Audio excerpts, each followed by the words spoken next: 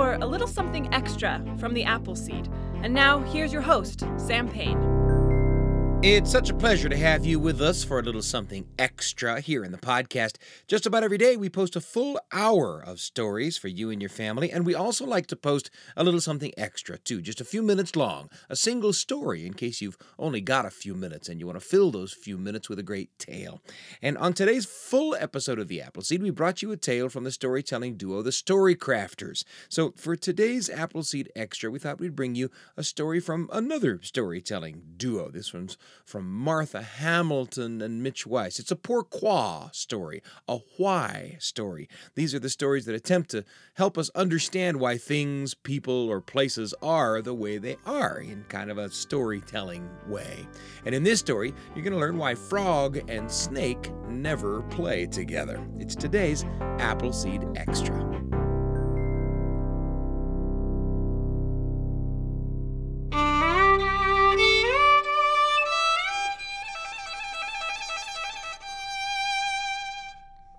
Why Frog and Snake Never Play Together, a story told by the Ekoi people of Cameroon and Nigeria. One day a small frog went out to play. As he hopped through the forest, he met a creature he had never seen before. It was long and thin, and its coat had many colors. "Who are you?" asked Frog. I'm a snake. Who are you? "I'm a frog. Want to play together?" Sure. So Snake and Frog spent a great morning playing together in the forest. Frog taught his new friend Snake how to hop. It took a lot of practice, but soon Snake was hopping almost as well as a frog. She couldn't wait to show her family. In return, Snake taught Frog how to crawl on his belly. Frog thought it was the best thing he had ever done. Now he'd be able to sneak up on his friends and then jump up and scare them. When it was time to go home for lunch, Frog said, "You're the best friend I ever had." That was so much fun. See you tomorrow.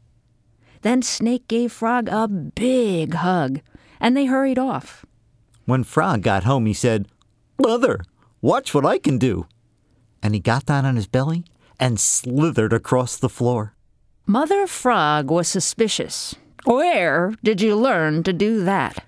"My new friend Snake taught me." Mother Frog's mouth fell wide open. Oh, did you say snake?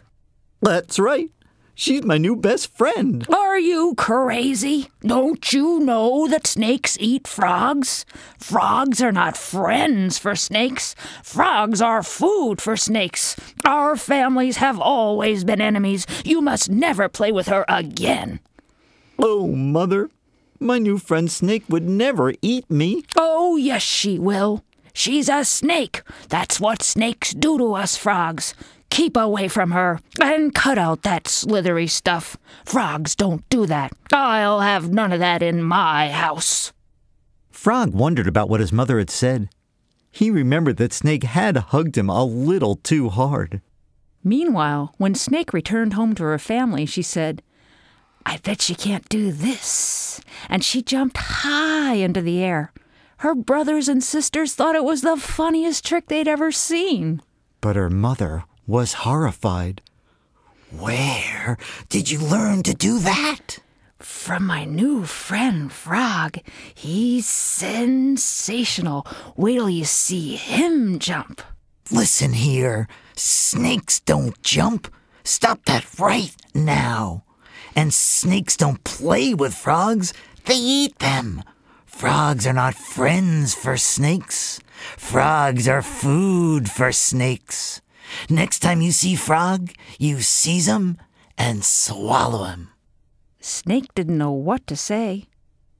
I'd never do that to such a fine friend. "Oh, yes, you will. Snakes have been catching and eating frogs since the beginning of time. It's what we snakes do." Snake wondered about what her mother had said. When they had hugged, it had felt really good to squeeze Frog. The next morning, Snake slithered over to Frog's house and called out, "What do you say? Come on out and play." Frog didn't even open the door. He called out, Thanks, but I have other plans today. In fact, I can't ever play with you again. Oh, I see that your mother has spoken to you. Well, my mother has spoken to me, too. So much for our friendship. Then Snake slithered home sadly. Frog and Snake have never played together since. But to this day, both snakes and frogs often sit quietly in the sun. When they do, they're wondering what would have happened if they had never told their mothers. Who knows? They might still be playing together.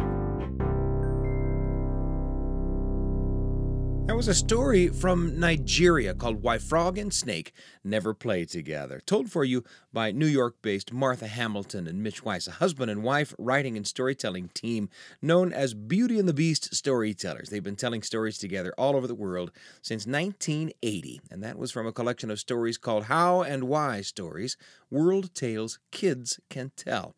It's a cool collection full of stories for kids, and some of the stories are even told by kids. Thanks for joining us for today's Appleseed Extra. We always hope that the stories that we bring you here on the show spark memories for you that you can share with the people that you love. Thanks for joining us. I'm Sam Payne.